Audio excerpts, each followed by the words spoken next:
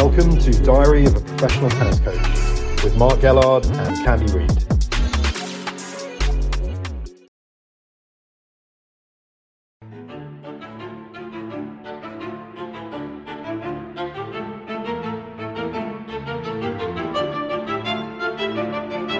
Okay, welcome to the latest edition of Diary of a Professional Tennis Coach with Mark Gellard. Mark, you're back in the United States, back at home after a pretty successful Wimbledon. How would you see it? Hi, Candy. Hi, everyone. Yeah, good overall. Obviously, you always want more, unless we'd left with the trophy. I think there's always a part of you that feels like there could have been a bit more. But based on where we were mentally and physically before the tournament, I was satisfied, shall we say, with that result. And a lot of encouraging things to build on from where we were. So Ian and I have sat down and discussed it after the tournament. And I think, we've kind of trying to break this year into two sections, the first half and the second half. And I think based on where we are now, we're very satisfied with everything that's happened so far. So the next half of the season starts in a couple of weeks, and we're hoping that we can emulate some of the results. So is that how you're dividing it up after Wimbledon? The first half of the season is over. The second half begins. The second half is slightly shorter as well than the first half. Yeah, it's definitely shorter the second half. Realistically, we're probably 2/3 of the way through the year rather than a half. But I think that from a player's mental standpoint, we were discussing, do you see Wimbledon as the beginning of the second half of the year or the end of the first half?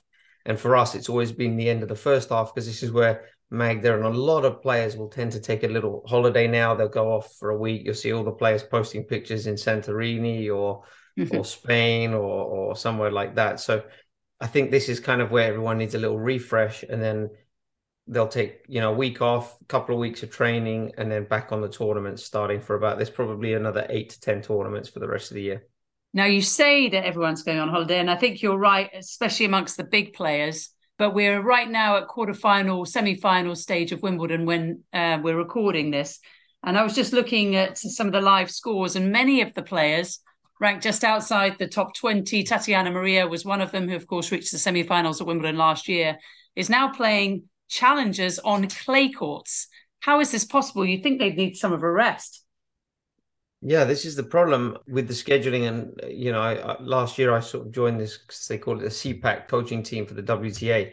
And this has been a hot topic recently because, with the way the schedule is set up, basically, we've talked about it in previous episodes, but they're going to restructure the tour next year.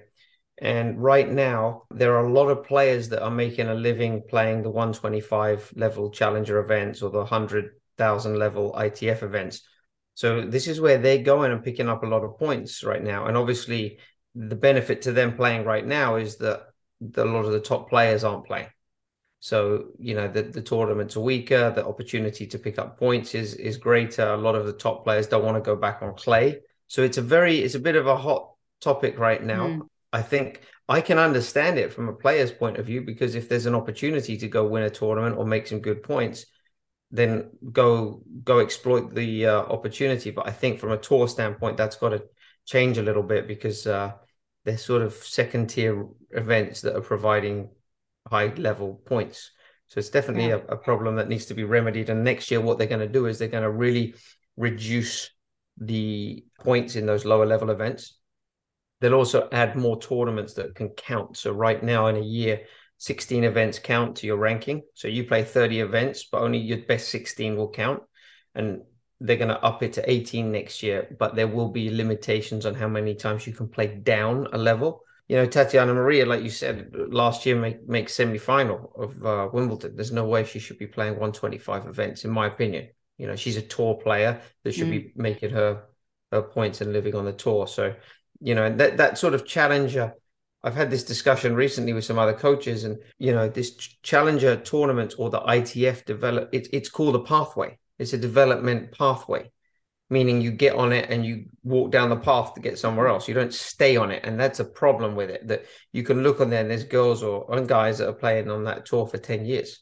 I always felt with my players that if you were on that ITF structured circuit for longer than 3 years, you were in trouble, because it looked like you were not using it the right way and your level probably just wasn't good enough.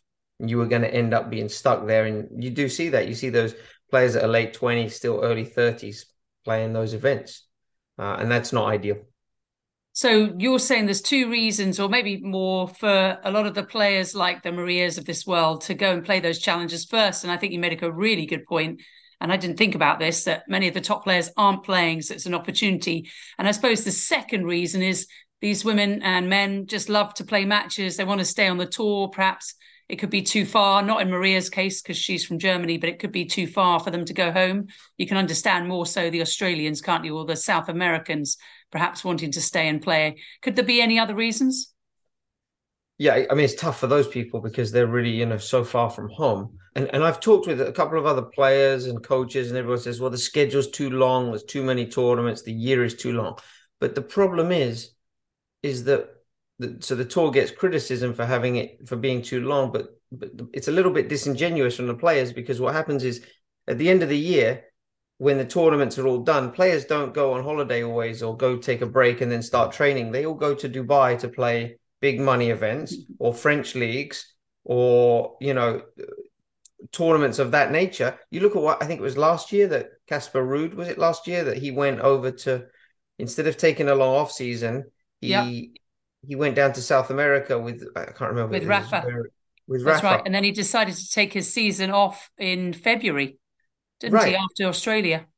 The reason he did that was purely financial. And I'm not saying I wouldn't do it, but then you can't complain that the year's too long and that there's not enough breaks. If you're taking, and that's been the problem, there's World Team Tennis, there's the money tournaments in, that all those tournaments, I can't remember what they were called that they had over there. But so the players are always trying to find ways to make money, which I understand. Yes. But it does then somewhat dilute the argument that the tour is too long. And then if they start saying, well, we're going to reduce the number of events so players have more time off, typically what happens then is that they don't take more time off. They just go play tournaments in other places that will provide prize money. So, and the truth is that a lot of players are jobs worth, aren't they? They're not like a Magda Linette who's making enough money from a couple of tournaments or 16 tournaments, like you said, to continue through the year. A lot of these players are needing to play week in, week out, especially because they're losing early and the points and prize money they're playing for isn't as high as tour level. 100%. And for players that are at the tops, those top 50, top 100 players, you would like to hope that they're making enough money at these events where they can take a few weeks off to rest, practice, avoid the injury situation. And I think also actually for players like Magda, if she took a tournament like right now and played one of those clay events, it would be a massive money loser for her. So she takes the team with her. It's 3 flights for Ian and I and herself. She's paying for hotel rooms. She's paying for food expenses, etc. The money that she would get if she won that event still wouldn't cover her expenses that week. They wouldn't get close to it. So but from a point standpoint, yes, you can make some nice points on that. And that's always been my issue with it, is if you look at this year when we had, for example, a nice run in Australia, the first round she beats Maya Sherif, who was 51, I think, at the time, and we were ranked 50. And then we beat 4 top 20 players. And you get rewarded handsomely with the points, but the 125s, a lot of the time, you're going and winning those events without beating anyone inside the top 100 and still picking up 180 or 200 points, something around that number. So it's a lot of points for not having to beat the same quality of competition. And that, as you rightly said, is what's going on right now with many of the best players taking a bit of a break. So what is your schedule? You said you're back at home now in Florida, taking a few weeks off. When does Magda Linette and the team start getting back together again? Yes, so Magda's back in Poland. She's going to spend some time with family and then take a short break somewhere with her friends. I'm back in Florida. I will take a few days of trying to rebuild my house and all the things that have fallen down and remove all the animals that have moved in since I've been gone the last 3 months. The joys of living in Florida, you always come back to something. And I hope it's not an alligator. That's all I can ask. There's usually a snake. I know I've got raccoons outside right now. There's cockroaches in the house. It's chaos here, but I still love being back home. And then, so I think we're going to start training in about, she'll come back to the States and she's going to start in the gym. So she'll start really going hard on the fitness. 10 days from when she lost the match. So she's about a week's time, she'll be back in Florida and she'll start her physical training. And then 4 or 5 days later, we'll start on court and start preparing for our first tournament in Montreal. In between, now she's back in Poland, will she be doing any fitness or just complete relaxation? Right now, because she's been sort of nursing an injury for the last couple of months, she'll do the rehab on that daily, which takes her about 30 minutes. She can do that alone using bands and different things she's got with her. And then nothing else, just full rest. I know she had texted me she's got a photo shoot today that she'll be doing, a couple of media obligations, things like this. So complete break. And I think what the girls and the guys all need is it's more the mental break from being around other tennis players, the stress of being at the tournaments, the traveling, and the competition. That's tiring. Always having to compete. I mean, our first 2 rounds against Jill Teichmann and Barbara Strycova, I think, were really nice matches, but you just see how exhausting they are, which is what's so impressive, obviously, about those girls that are doing that, making quarters, semis every week, every Grand Slam. But it's exhausting. So that's where they need a big break, that mental break, so that when she comes back, she's fresh and ready to start fighting again on the court. I think that's what people who don't play tennis or have never played at that level don't really understand, how mentally exhausting it is. You and I played at the college level, and it's a lot of preparation, isn't it? A lot of stress and anxiety before you go on court. Then you've got the actual effort on court. Then you've got everything afterwards, whether you're emotionally upset because you lost or you're on cloud 9 because you won. But you just feel like doing nothing after that match. Is that something that you recall? 100%.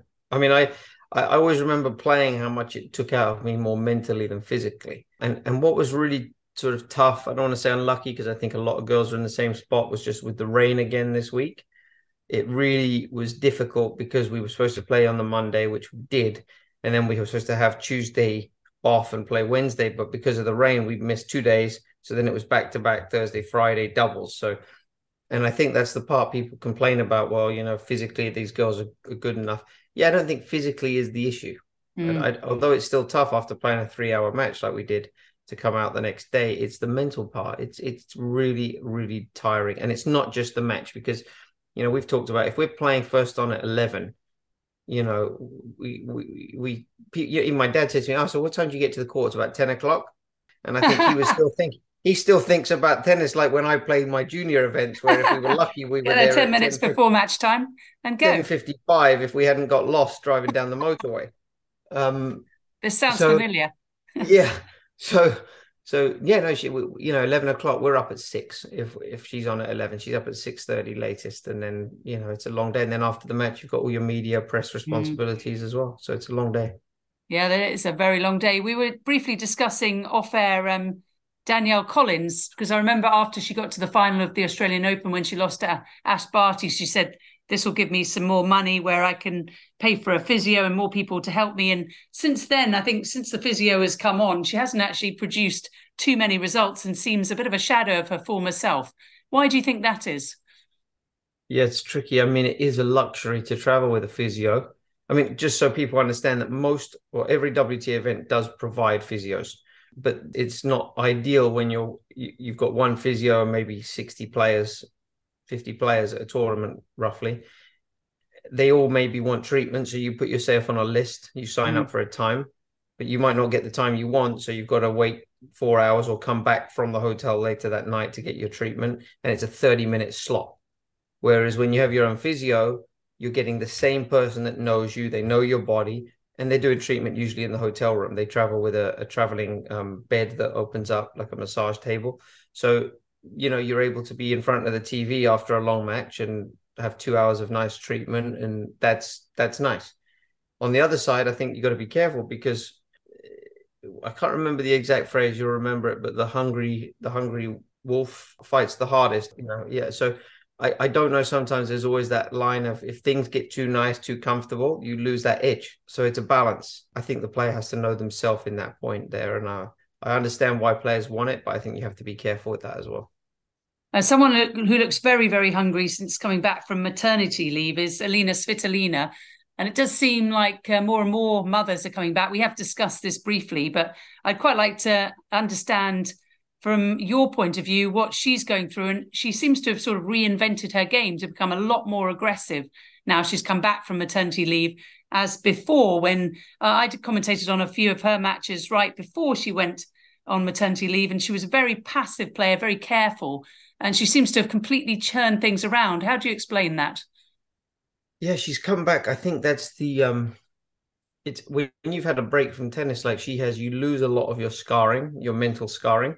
So all those things that you maybe weren't good at, or those losses you'd had, they kind of dissolve a little bit and they're forgotten. Come back with a completely fresh slate, probably a slightly different mindset now, being a mum. Perspective is a little bit different. And I've said this before, I think maybe on here, but I think that the most dangerous time to play these players is when they come back at the start. So right now is a really tough time to play Alina.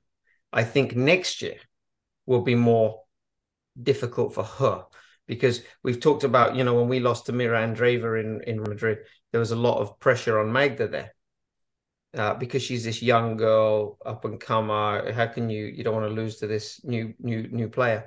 But on the flip side, like we've said before, playing the Venuses also has a pressure, playing Alina, because, well, you've been training, you've been playing. And I think Iga probably felt that pressure. So it's definitely a tough time to play her. And she's obviously, but she was always a great player. I mean, she was top 5, I think, before she left. So you don't lose that. I mean, if Ash Barty decided in 2 years' time to come back and play tennis, it wouldn't surprise me if she gets back into that level. But it's tough. The game, you would like to hope that the game in 5 years' time will be better than where it is now. So what is required from someone to be 5 in the world now will only be good enough to be 20 in the world in 5 years' time. So I've got a purring cat on my lap, if you can hear something very strange. That is Marmalade the cat. So he is sitting happily. But I wonder if Svitolina has sort of been inspired by the likes of Victoria Azarenka, of Kim Clijsters, and of course we've got Caroline Wozniacki coming back, which to me is quite unbelievable. She's got 2 youngs, as has Tatiana Maria, but this is going to be quite a lifestyle change, you think, for Wozniacki? Yeah, I'm a little confused right now if she's coming back full time. I've had different reports that one is she's making a full comeback, and the other one is that she's just entered, I think it was Montreal, Cincinnati, and US Open. She's got wild cards, hasn't she? Yeah, because it's going to be an issue now, because all of a sudden there's this whole returning group. Venus, not from pregnancy, but she's coming back. Alina, obviously. Wozniacki. You've had Strycova. She's come back. I think she's stopping, isn't she, now? She stopped, but she's been back this period. And then Kerber's going to be coming back. Yep, and Osaka. And Osaka. Now, now for these girls, a lot of them do have protected rankings, but like Wozniacki wouldn't have a protected ranking. Kerber, I'm not sure if she does still. She might do, but they're going to need wild cards. They're going to need wild cards. And there's only one given to a former number 1 or top 20. So it's going to be interesting if they start entering the same events. You're not always going to be guaranteed getting it, which is going to be strange. They're going to have to collaborate, aren't they? And then work out what you play Cincinnati, I'll play Montreal. Exactly. They have to work together. Do you expect Wozniacki to come back as well as Svitolina has? No, I don't. But I wouldn't have expected Alina to do this well, because her results have been so-so until she gets to a Grand Slam, basically. I mean, I think she'd say that as well. If you look at her results, she hasn't done anything spectacular. I mean, she got bounced pretty easy. I think in the week before Wimbledon, she lost in Birmingham. She lost to Fruhvirtova 6-2, 6-love. Right. Yeah, that's a bit of a waxing, isn't it? And then in Strasbourg, the week before the French Open, she loses to Blinkova 2-3. Italian Open, she lost to Serenko in 2. Played a 125 and lost to Sloane. The week before that in Madrid, she lost to Sasnovich. Now, obviously, as she's played more matches, it's getting better and better. But, if you'd have looked at the week before Wimbledon, you definitely wouldn't have thought she'd make semi-finals. So I think what it pays homage to is how good of a competitor she is. She's an excellent competitor. Yeah, and that's come through. And I just think she's become such a much more aggressive player, that she's obviously looked at previous video, talked with her new coach, Roman Slaughter, perhaps worked a little bit with Gael Monfils, and just really turned it up a bit. She's really attacking second serves and looking to sort of move forward, which is unlike her from just before. Again, she stopped tennis for the first time. And I think that's an example as well of where she's always been a player that won because she trusted her legs. And I'm sure that she's still in great shape. You can tell that. But I don't know if she won't trust them as much. And if she can trust them as much now, a little bit older, post-pregnancy, and maybe, hey, I want to play a little bit more aggressive now. I think she's made that decision that she wants to not have to work quite as hard for every point when she was playing before. So it's almost forced her into playing this way. And actually, she probably could have done more of this before she stopped. I'd like to briefly go back to Wimbledon and just ask you if there was anything this year, given that you've done this for many, many years now, is there anything at Wimbledon that was different, better, that surprised you, that could be better? I think the new building they've got there with the World Players Welcome Area where transport is based now, that whole facility is outstanding. It makes it so much more convenient and spacious for the players. I think that was really a big difference. Obviously, I've heard there's big plans to do more stuff there next year, and as the years go by, they've acquired the golf course across the street. But that was, for whatever reason, this year we had much easier time getting practice courts, which was really good. I'm hoping that they need to make improvements to the gym. There's just not enough gym warm-up area space for players. Food is decent. I think I would rate it as I'll give it the number 2 for Grand Slams. After Australia? Australia's number 1. Probably Wimbledon 2, US Open 3, and French is down at the bottom. You don't like those escargot? No, not my style. But it was overall it was they get more impressive every year. There's always additions they make to the tournament. So I think it's looking better and better. I just hope they fix their Wi-Fi next year. Oh, okay, Wi-Fi. So note to Wimbledon. Do you still get that sort of hair sticking up on your neck when you walk into the championships? Do you still get that feeling, or is it sort of you're getting used to it now? We were talking with Magda about that after the tournament. It's I suppose it's always going to be the most prestigious for different reasons. For me, from being from there, I think it's being on grass makes it unique. If it was a hard court event, I think you'd right away lose that something special. There's a great atmosphere there, the silence of the crowd, and it's Wimbledon. I think even Rafa said when he grew up that was the tournament he wanted to win, even as a clay court player. But it's still a great tournament. Probably not quite as the same feeling for me as it did have when I first started, but it's a job, it's work now. So yeah. But you're still enjoying it. And Magda got to the third round. She's done that before. She's never got to the second week of Wimbledon, has she? No, we keep slipping on that banana skin on the third round. So we're going to have to work again and try and improve that next year. But I think after this 6 months, she's happy to get now back onto the hard courts where she's probably the most comfortable. Is that her favourite surface, you'd say? Yeah, I would think so. When I first started working with her, she told me it was clay because she grew up in Poland and that's all clay court tennis there. But I've always felt that hard courts were her best, and I think her results would probably support that. Oh, absolutely. Semi-finalist at the Australian Open and perhaps semi-finalist at the US Open. And it's not long away, is it? Okay, Mark Gellard, we've been through quite a few subjects today. We are going to try and get some, hopefully, followers and fans to send some questions to you. So that's the next thing for anyone listening. If you've got a question for us, you can catch us on Instagram, on Twitter, on Facebook. Mark, you're on all of those. I am. I'm looking forward to getting some questions. And for those, before you bother to ask, I'm not taller than Magda. Before you ask, that's the question you get most of? Yeah. How tall are you? How big's your serve? You can clang one down at about 100 kilometers an hour. Yeah, about 100 kilometers an hour. Exactly. You thought I was going to go with the miles per hour and go up to 126, which I'm sure you've managed before on the shotgun. All right, Mark, thanks very much, and we'll meet in a couple of weeks' time. Thanks, Candy. Thanks everyone for listening.